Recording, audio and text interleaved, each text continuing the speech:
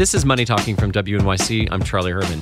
President Trump has been in office for nearly a year and a half, and in that time, he has pushed through several new economic policies while proposing many others. While it's still early and many of his plans are still in the negotiation stage, some businesses and individuals say the policies are already having an effect. With several primaries behind us and many more to come before the midterm elections this fall, how much are Trump's economic policies likely to influence people's decisions in the voting booth? With me to talk about this is James Hohmann, national political correspondent for The Washington Post, who recently wrote about some of Trump's key policies and voters. James, thanks so much. Great to be with you, Charlie. So let's walk through a couple of these. First, China. There has been a lot of back and forth on tariffs and trade talks with that country. Can you summarize where things stand right now? Treasury Secretary Steve Mnuchin announced over the weekend that we're putting the trade war on hold. And that followed a few weeks of pretty intense negotiations and shadowboxing between Beijing and Washington. Trump announced that he was going to put in place these huge tariffs that would have a pretty significant impact on the global economy. The markets freaked out, and then they started to water them down, tone them down a little bit. And so a lot of times there's more bark than bite with these big policy announcements, but there's also still a real chance that the policies could be put into effect down the road. And there are, it seems, new threats every day. The latest is Trump officially saying that he's looking at slapping a 25% import tariff on any new cars. But that's, at this point, just a threat. So next, let's look at Iran. Earlier this month, President Trump made a really big decision about that country. I am announcing today that the United States will withdraw from the Iran nuclear deal. So this is obviously a huge foreign policy decision, but there are also economic consequences because of sanctions that were part of the nuclear deal. How is this going to play out?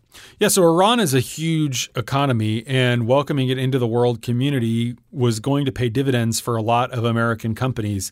One company, for example, was Boeing, which got tens of billions of dollars in contracts with Iranian commercial airliners to give them more planes. So when Trump pulled out of the Iran deal, put in place the sanctions that existed before 2015, those orders had to get canceled. And those are planes that aren't going to get built. But it's not just Boeing. A lot of other companies had hoped to do business with Iran, including, by the way, agricultural businesses. So the sanctions go back into place, but only for the U.S. So a lot of European companies could keep doing business with Iran. Exactly. And that's something that's really frustrating to the business community. A lot of the major business groups in the U.S., they want to have a good relationship with the White House. They want an entree to Trump. They think that him rolling back regulations in most cases has been good, but he's someone who gets criticism under his skin so easily that they're afraid to really speak out when something like the Iran deal happens and it has a negative impact on companies' bottom lines. Okay, let's look at immigration now. How is the approach that this administration is taking to this issue affecting how businesses are operating? Yeah, it is making it harder to get labor. And there are examples of that, big and small, the crackdown on the border. But in one case, there's a landscaper in Kentucky who was a strong Trump supporter, small business guy. He is saying that he might go out of business because he can't get visas anymore to hire foreign workers. And he's incredibly frustrated because he feels betrayed. And he notes that Trump is able to get these visas for Mar-a-Lago and his properties in Florida, but he's not able to get them in Kentucky. Other businesses, including in the agricultural space, also really frustrated in some ways that Trump is simply following through on what he promised during the campaign. Now, on tax cuts, a lot of businesses were very happy with what they saw going through Congress last year.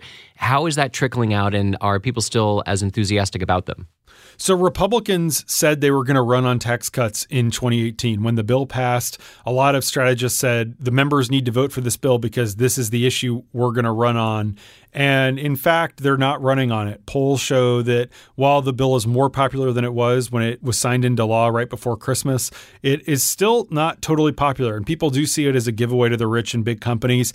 And also, a lot of companies got a lot of headlines for giving their employees like $1,000 bonuses around the holidays. But bonuses aren't pay increases. Another area when it comes to business, at least, is regulations. And this is an administration that has been very much in favor of deregulation. How is that helping businesses and in turn helping individual Americans? The macro economy is strong. People feel good. Unemployment is as low as it's been in, basically 18 years. That said, sometimes there's unintended consequences of these policies. Overall, the economy is doing great, but regulation that was designed to help businesses, which was the rolling back of fuel emission standards, in one case is actually hurting workers in Youngstown, Ohio, which was such a key part of the Trump's success in 2016. What we're seeing is that General Motors is actually shutting down a second shift to make the Chevy Cruze because the demand for compact cars has dropped off under Trump. You're talking about these unintended consequences, yet unemployment is at a record low, the economy is growing, consumer sentiment is high. Like there's a very positive mood that's in the country right now. How much do you think that'll carry through into the election? Quite a lot. I think it's really notable that despite all the talk about the Russia investigation and what Bob Mueller is going to do and indictments and the drama and kind of the intrigue in Washington, Trump's approval rating is in the low to mid 40s because the economy is doing well. It's a reason that a lot of people who may be uncomfortable with some of his temperament and personality are willing to support him because they're feeling it. And even if the tax cuts aren't as popular as Republicans had hoped for, the reality is that this year, the vast majority of people are going to have a little bit more money in their paycheck. Interest rates are continuing to be really low, even though the Fed has increased them a little bit. The economy is kind of firing on all cylinders at this point. So when you look at the Trump administration, do you see how it will affect the economy long term? Can you look that far out and make a prediction? Well, that's the thing so I think some of the policies that Trump is pursuing are going to give us short-term growth at a long-term expense. So the tax cuts, for example, are going to blow up the debt by more than $1.5 trillion over the next decade.